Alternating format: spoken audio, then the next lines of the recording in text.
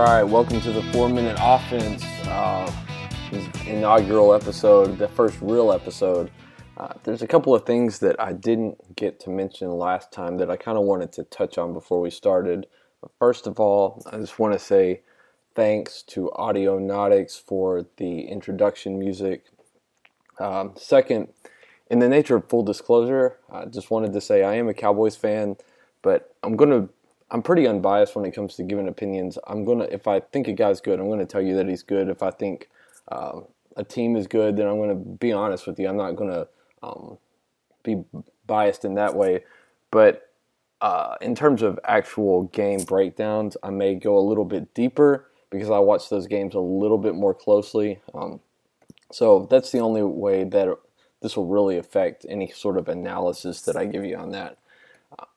And then last, I just wanted to say, I know I mentioned that this would be an NFL podcast. I'm not really going to talk about college football. Don't really watch a lot of it. I watch games when I get the chance, when there's games on at night.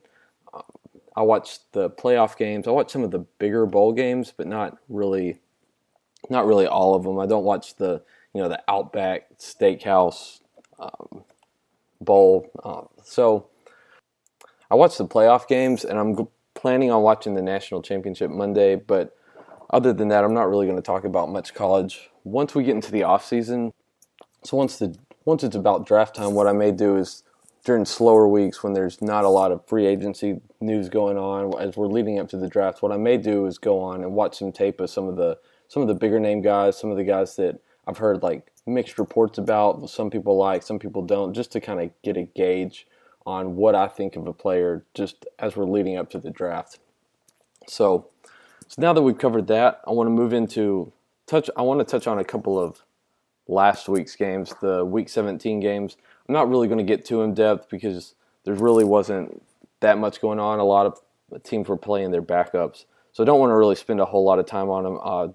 Detroit versus Green Bay was the really big one, just because it set up as the game for the NFC North champion. And that game ended up being a little bit closer than I expected. I thought that Green Bay would end up just blowing them out, and they still won by, I think it was 10 points. Rodgers has been on a tear, but the Detroit defense is just really terrible. I'm not sure if you're not familiar with DVOA, it's a metric used by Football Outsiders to sort of weights plays more based on importance of the play. Like if a running back picks up 3 yards on 3rd and 2, then that play would be viewed as more valuable than like if a running back picked up 3 yards on 2nd and 15, or if you scored 20 points against like a great defense like Denver, Seattle, that would be viewed as better than scoring 20 points on like a terrible defense. So Football Outsiders puts together these metrics, and they rank the offenses and defenses in terms of value over average. So it's kind of weighting teams' performances based on the competition and situations. So if you look at that, based on their metrics, Detroit's defense is ranked 32nd in the league, dead last, which means they're worse than Cleveland, they're worse than San Francisco. Their pass defense is dead last, and their run defense is 23rd. So the defense is atrocious. So the fact that, you're not, even with the receivers that Rodgers has in the way that, they didn't start out great the way he's expected to play this season. You kind of expected him to have a big night, and he did. They lit him up pretty easily. So that wasn't a big surprise. The other game I wanted to talk about really, there was Oakland versus Denver. The big thing was McGloin goes down, so now you've got Connor Cook as the backup. Just not surprising. Oakland, I think, had a chance to secure the number 2 seed if they had won that game, but instead they lose, Kansas City wins, and so with that, Kansas City ends up getting the first round bye. They win the West, and so now Oakland has to play this week, go on the road. That's really all that happened there. And I think the biggest game last week in terms of a results standpoint was the Washington-New York game. So Washington basically barring a tie in the Detroit-Green Bay game, if they won, they were in the playoffs. So win and you're in. That's all you've got to do. New York has no incentive to play. If they win, they lose, it doesn't matter. They're going to be the 5th seed. All Washington has to do is beat a team at home that has nothing to play for. And they can't even do that. New York gets up 10-0 pretty easily in the first half. Washington gets the ball back with 39 seconds left, with 3 timeouts. They've got a chance to add points. And there's just atrocious clock management by Jay Gruden. They end up wasting a bunch of time, and at the end of the half, they end up kicking a 57-yard field goal that's got no chance. So they blow that opportunity. They go into the half down 10-0, and then after that point, New York basically pulls everyone out. They stop. They don't even try to move the ball. They're just handing it off, trying to eat the clock. They don't care if they score. They don't care if they win, and Washington still can't do anything. So you've seen Josh Norman and Odell Beckham get into it before. Every time these guys match up, there's always something. And usually what happens is Josh Norman, he's a really physical guy. He's basically fouling the receivers on every single play. Every time there's a snap, he's shoving somebody, he's beating them up down the field. And that's just how he plays. And he gets mad. If anybody throws a flag, he's furious about it, even though he's committing a foul on every single play. So usually what happens is Norman is able to play physical with Beckham. Beckham gets frustrated, loses his cool, and then starts taking shots at the guy. But this was a complete role reversal because Beckham was just out there running around, looked completely cool. Norman ends up getting penalties. Just looks completely out of sorts. Just looks like acting like a petulant child. Is just completely baffling what he was doing out there. So you had that going on, and then Kirk Cousins ends up with 2 interceptions in the game. Now the first one wasn't his fault, right? They're in the red zone. He tries to throw a route to the left side. His receiver falls down and it's picked off. That's not on him. The second one, with the game on the line, down a field goal, he needs to drive to win the game, or at least get him into field goal range so you can get into overtime, because New York's basically going to roll over at that point. He steps up into the pocket and makes an awful decision, just throws it straight to Roger Cromartie, picks him off, and that's basically it. And then the game ends on this just absurd, they're trying to run a lateral play, and I think it was Jordan Reed ends up throwing it back, bounces right to a New York player, and he runs it in as the clock expires. But it was the perfect way to end Washington's season, was just on this ridiculous play. So this is the second chance that Cousins has had. With the win, they basically get into the playoffs. You had the Monday night game against Carolina, and he was awful. His numbers end up looking okay because he threw the ball a bunch of times. But if you just look at the performance, it's not good. And the thing is, with Cousins, a lot of times, you look at the Dallas game on Thanksgiving Day, he ends up with really good numbers because he's got a bunch of yards, but basically Dallas is up 11 points, and he's sitting there dumping the ball off to get down the field. And all he's doing, Dallas is just sitting back saying, you're not going to beat us with the big play. And he takes the check down over and over and over again. And you can't do that in the NFL and win. So his numbers look fine, but the results, he can't get the win when he needs it. So this is the guy that Washington wants to tie their future to. Washington has the second best, according to Sports Illustrated, Washington has the second best supporting cast in terms of weapons. They've got Deshaun Jackson, who's a great downfield threat. They've got Pierre Garçon, who's a good physical receiver. They've got Jamison Crowder, who's had a great season. And then they've got Jordan Reed, who outside of Gronkowski has got to be the best tight end in the league. He's injured a lot just because he's a big physical guy, and that tends to happen. You see it with Gronk. But, when he's on the field, he's a monster. He's impossible to cover because he's just so big. He's so athletic, so fast. Like, defenses have trouble with those kind of guys. And you see it with Gronkowski, and you see it with Reed. And Cousins really is elevated by a supporting cast more than they elevate him. I wanted to talk about that because that kind of moves me into the news section of the show. So, right now, Cousins will be a free agent for the second year in a row. And according to, I don't want to call it a report, but his name's Corey Joel, and I hope I'm pronouncing that correctly, on Twitter, was suggesting, he was not really reporting, but suggesting, whatever that means. I guess it's just guessing. Suggesting that Cousins, if he was able to go into free agency, could get $90 million guaranteed and $26 million a year, which is just an absurd number. So right now the situation has just been, talked about in sort of a binary,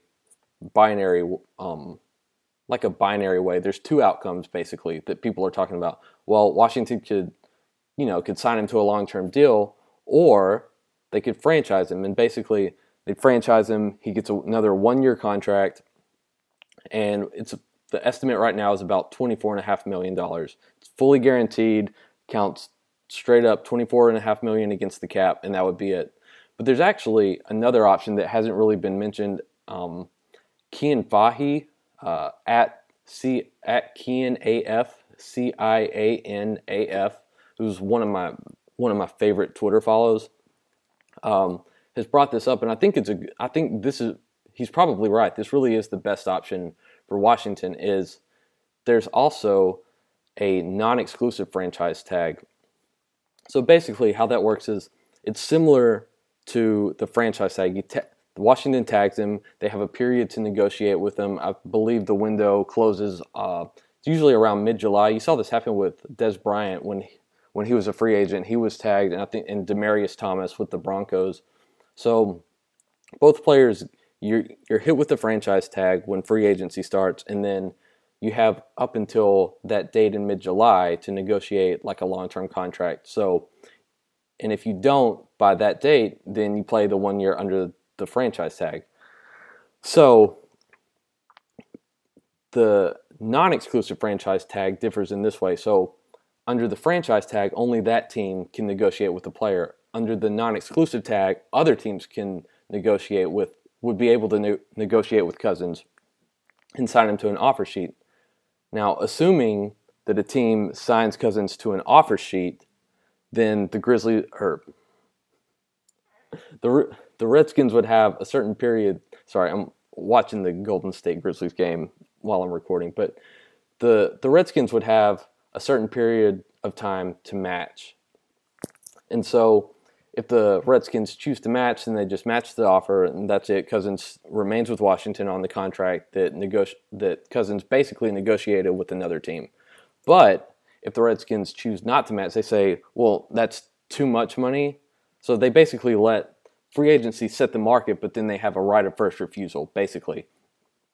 But if the Redskins choose not to match, then the team that signed Cousins actually has to give up to Washington 2 first-round picks.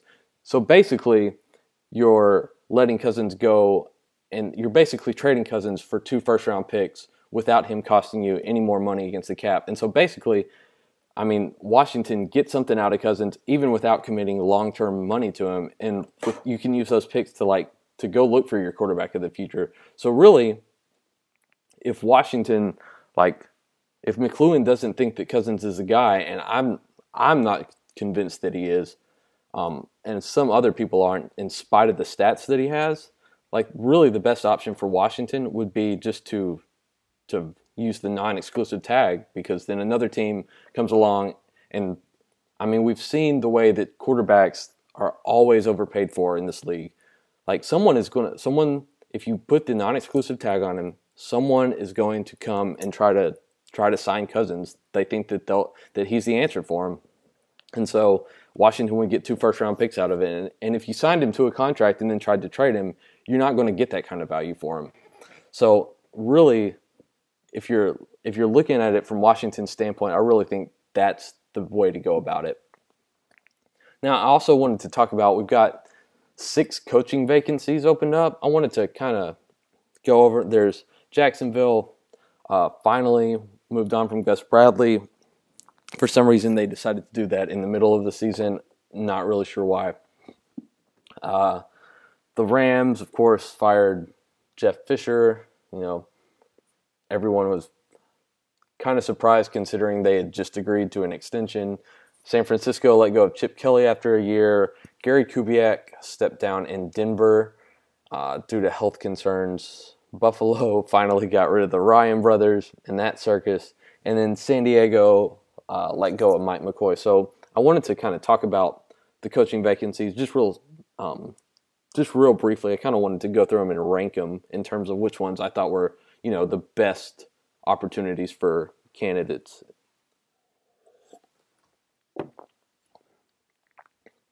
All right, so first, Denver seems pretty clearly the best opportunity right now. They've got a great defense. The offensive line could use a little bit of work. Let's see what their run offense is ranked. And the offense has just not been great this year. I really don't know what you're doing at quarterback there. I think Simeon's probably a capable backup in the league. I don't think that you can. I know Denver basically won the Super Bowl based solely on the strength of their defense because Peyton Manning wasn't giving them anything at that point. Osweiler.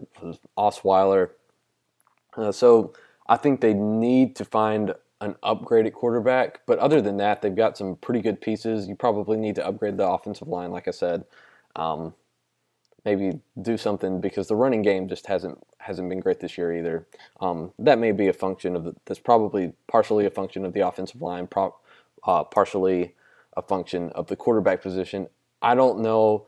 From what I've seen of Paxton Lynch right now, he's not ready at all.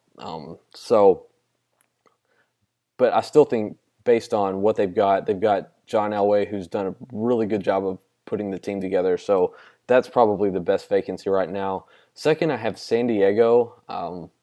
There's still some question marks there. You don't know where you're going to be playing next year, if they're going to be moving up to LA to join the Rams.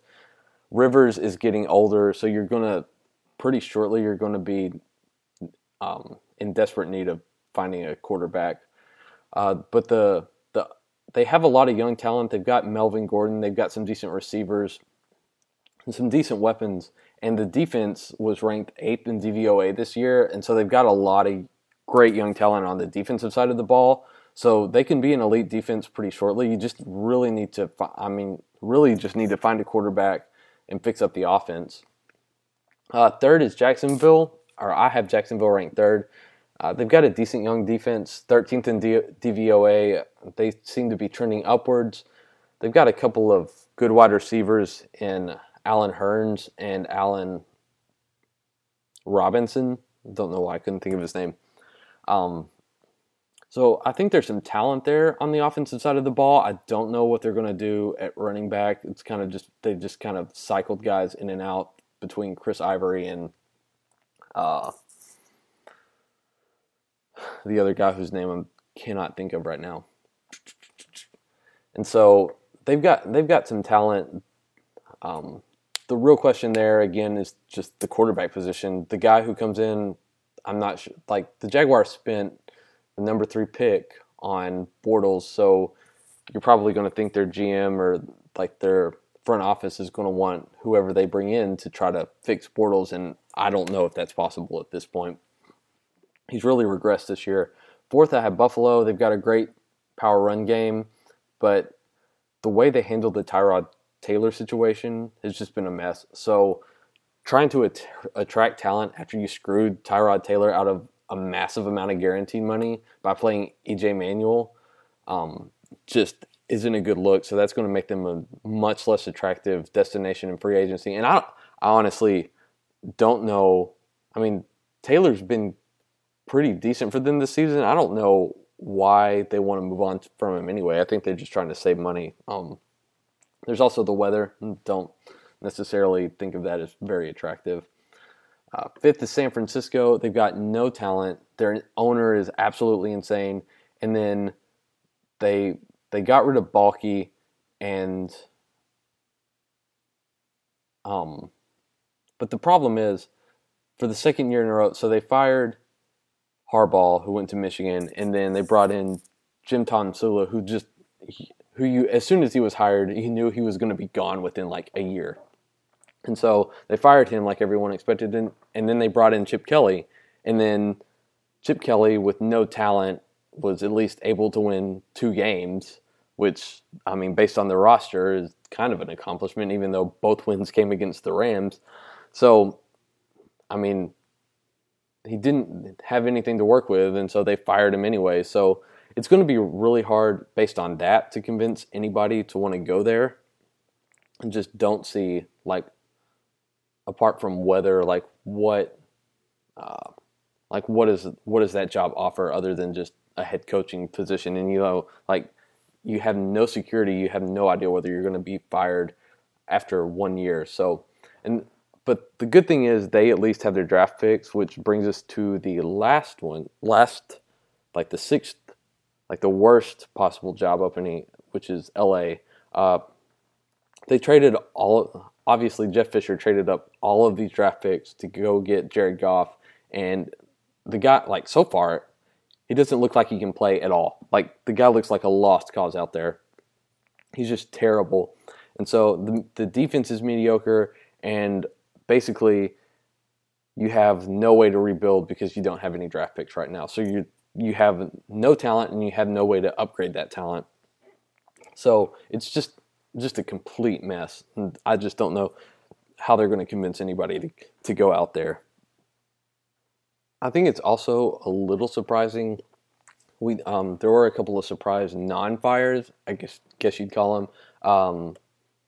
Cincinnati decided to stick with Marvin Lewis, and I honestly think that's probably the right move. He's taken them to the playoffs pretty frequently, even though they just haven't been able to get past the first round. I think that sustained success, even if the ceiling hasn't really been as high as, you know, fans would have wanted.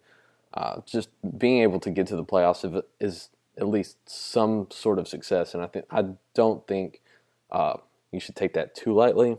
Cleveland actually managed to. I'm really glad that Cleveland didn't fire Hugh Jackson. I mean, they went 1-15, but Jackson seems like a good coach, and I'd like to see what he can do if they just give him time to, you know, put together a roster, actually build some talent. It seems like it looked like they might be, with the win a couple of weeks ago, it looked like they might actually fall out of the number 1 overall pick because San Francisco would have actually had the first pick if they had lost, if they'd finished with the same record. So they managed to hold on to that. But I think Hugh Jackson's going to be a good coach. He just needs time. So I'm glad Cleveland actually held on to someone. Chicago was going to hold on to Jim Fox, and the Jets are keeping Todd Bowles, which seems like a terrible decision. And then the Colts are also sticking with Chuck Pagano because I have no answer. Him, and even more than him, Grigson, just their GM is awful. I think Pagano's bad, and I think Grigson is actually worse. So I'm really surprised that, you know, Jim Irsay just hasn't, the mad tweeter hasn't gone on and fired both of them. All right, so now that we've covered news, let's move on to picks. Let's get to talking about this week's games. The first game is the worst game in the history of the NFL playoffs. We got Connor Cook, a rookie quarterback who was just 2 weeks ago was backing up Mac McGloin against Brock Osweiler, who was benched in the middle of the season after being handed a $72 million contract. So it's just a terrible quarterback matchup. Right now, the line that I've got is Houston favored by 3.5. I'm leaning toward Houston on this one. These teams matched up earlier in the season on Monday Night Football in Mexico City, and Oakland ended up winning that game, but really Houston probably should have won it. I think there were a couple of close calls. You had the DeAndre Hopkins out of bounds call where it didn't look like he was out of bounds. It looked like they took away a touchdown from Houston on that. And then also there was a 3rd and 1 rush that was marked short that O'Brien didn't challenge.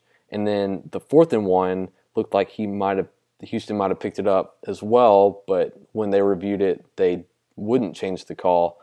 So just some calls went Oakland's way.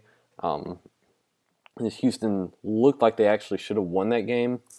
So, and honestly, that game was probably the best game that Osweiler played all season. He actually looked semi-competent, which should tell you a lot about Oakland's defense because they're not very good. So right now, Oakland's defense is ranked 23rd overall in terms of DVOA. They're 18th against the run and 25th against the pass. And it's basically just Khalil Mack, Bruce Irvin, and, a bunch of scrubs. The bright side for Oakland is the fact that they'll be getting the rookie safety back from West Virginia. I'm going to have to look up his name. So the Raiders will be getting back Carl Joseph. And so with Joseph out, the Raiders have been one of the worst pass defenses in the league. But when Joseph has been in, they've actually allowed one of the lowest QBRs in the league. I actually think the lowest QBR in the league. Barnwell had something on this, and I can't remember the exact numbers, but basically, since Carl Joseph went out, when Carl Joseph has been out, he's had turf toe, and so when he was out, they've been allowing one of the worst QBRs against, or I guess depends on how you look at it. So quarterbacks are performing really well against the Raiders' pass defense when Joseph has been out, but when Joseph is in, the QBR number is like around 50, which is the lowest in the league by 5 points. So they're getting him back. I'm not sure how explosive you can really expect him to be. Turf toe, a lot of times, even if you come back a little bit ahead of schedule, then you're still not able to plant and be as explosive. So it'll be interesting to see how effective he is on the field, but that's got to be a big boost for the Raiders. Overall, their defense just really isn't that good. Houston, probably the best, the matchup here is probably going to be Houston's defense, 7th in DVOA against a rookie quarterback. Cook will be making his first start. I don't know how that's going to affect things. You kind of saw early in the season, Carson Wentz, the first 3 games Carson Wentz didn't play in the preseason. The first 3 games, he was basically lighting the league on fire because nobody really had any tape on him. So if Cook comes in and they don't really know, how to exploit tendencies or anything, that might actually play to Oakland's advantage. But Houston's got a really, really good defense, so I expect them to be ready, and that's going to be Houston's front 7 versus Oakland's offensive line is going to be a great matchup because Houston has a really, really great front 7. John Simon and Jadeveon Clowney are both just really, really good. I think Clowney he's still sort of got that label as a bust just because the sack numbers aren't huge. But if you watch the tape on him, he's blowing up offensive linemen, getting into the backfield, especially against the run. He's been a monster. And so he's looked great. And they still don't have J.J. Watt, and they won't have him for this game. But Houston's front 7 they should have present a pretty good challenge to the Oakland offensive line. And Oakland's offensive line, Dallas probably has, everyone talks about Dallas as the best offensive line in the league, but Oakland's is probably up there with them, probably number 2 or number 3, and they're really good. The problem is that Oakland's going to be without their left tackles, so Houston may be able to exploit that and get pressure on Cook, and if that happens, if they're able to put pressure on him consistently, I expect Houston to win pretty easily. Osweiler had a decent game in Mexico City, so I really don't know that I expect him to be as atrocious as he was during the regular season. So I think Houston should be able to put up some points. It really just comes down to how bad is Osweiler, and what is Cook able to do against the Texans defense? So right now, I'm picking Houston at home, even though the line is 3.5. The next game, the Saturday night game, the Detroit Lions are getting 8 at Seattle. The Lions have sort of, over the past few weeks, have been exposed as frauds. I mean, you kind of see that. A lot of people were on Matt Stafford as MVP based on the fact that he was coming up with these big late game drives to win games. But the fact that they needed those game-winning drives in the fourth quarter basically just means that he was playing terribly for the rest of the game. So ever since then, they've lost their last 3 games. They lost to the Giants, they lost to the Cowboys, they lost to the Packers. And their defense is just atrocious. So that's going to be the hardest thing for them to overcome. Russell Wilson really hasn't looked like himself much this year. I know he was dealing with ankle issues early in the season, and he started to look better later in the year. But I'm not sure how good that offense is going to be. It'll help that they're going against Detroit's worst-ranked defense.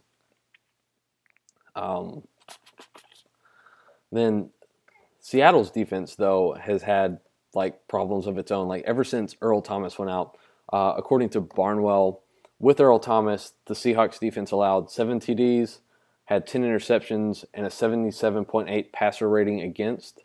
After Earl Thomas went down, they've allowed 9 touchdowns, had 1 interception, and allowed a 99.5 passer rating against, which is just a massive change. I think I read it somewhere that since Thomas has gone down, they're 30th in the league in DVOA. So ever since they lost him, he's just been, their defense has just gotten shredded. So Seattle might be able to still get pressure with their front 4. But if Stafford's still got that issue with his throwing hand, but if he's able to sit back in the pocket and find open guys, I think the Lions will be able to put some points on the board. The question will come down to, are they able to limit what Seattle is able to do on the offensive side of the ball? And that's going to be a little bit tougher, but Seattle's offense is just, their offensive line's been bad. Last week, and I know it was into the season, but Seattle really couldn't run the ball against a bad San Francisco front. So San Francisco was 31st in the league in DVOA against the run, and Seattle only managed 87 yards against them. It was just a bad performance. And so they just really have not been good on offense this season. So I'm taking Detroit +8. I still think it'll be a stretch for Detroit to win this game, but I think basically the thought for Vegas is a lot of people still put a lot of stock in the Seahawks at home. This season they've still had some struggles, and maybe they're just sleepwalking through the regular season and they'll turn it on for the playoffs. That's a possibility, maybe an outside possibility. But really, I think this game will be closer than a lot of people expect. So I'm taking the Lions +8, but I still think Seattle wins this game. All right, for the other AFC matchup, we've got Miami getting 10 at Pittsburgh. This one, for me, is really the hardest to peg. Miami won 30-15 earlier in the season. Miami is 14th in offensive DVOA, 19th in defense. Pittsburgh has the number 8 offense in terms of DVOA and the 11th defense. I think the real question comes down to how will Moore play. He's been a pretty capable backup. Since Tannehill got hurt, they've kind of minimized how often he throws the ball, but he's put up decent numbers. He wasn't great against the Patriots, but other than that, he's been pretty good. Feels like Pittsburgh for Pittsburgh, depends on what kind of game you get from Roethlisberger. But if he comes out on fire, then they could put Miami away pretty early. But if not, if they let Miami hang around, there's a chance that Miami could pull off the upset. But, it's a lot of points. I'm taking Miami +10. I don't have a lot of confidence in that pick just because I don't really know what kind of performance. I don't know how well the Dolphins will be able to run the ball. It looks like Pittsburgh's defense, a lot of people seemed kind of down on them early in the season, but they've gotten better as the season's worn on. And so they're 11th in the league in DVOA, so it's not a bad defense right now. So I have a little trouble pegging this game, but I'm taking Miami plus 10, mainly just based on the fact that 10 points is a lot. I think Miami will be able to cover that. And then the best matchup of the weekend is the Giants getting 5 points at Green Bay. And this is the best game of the weekend, and it's not particularly close. Really, I'm taking the points here just because I expect the Giants' defense to keep this game close. So Denver's defense was number 1 in DVOA. They were number 1 against the pass and number 21 against the run. So basically, you could run against the Broncos defense. So the Broncos defense had a great pass defense, like incredibly elite pass defense, and then a below average run defense. The Giants defense, on the other hand, finished second.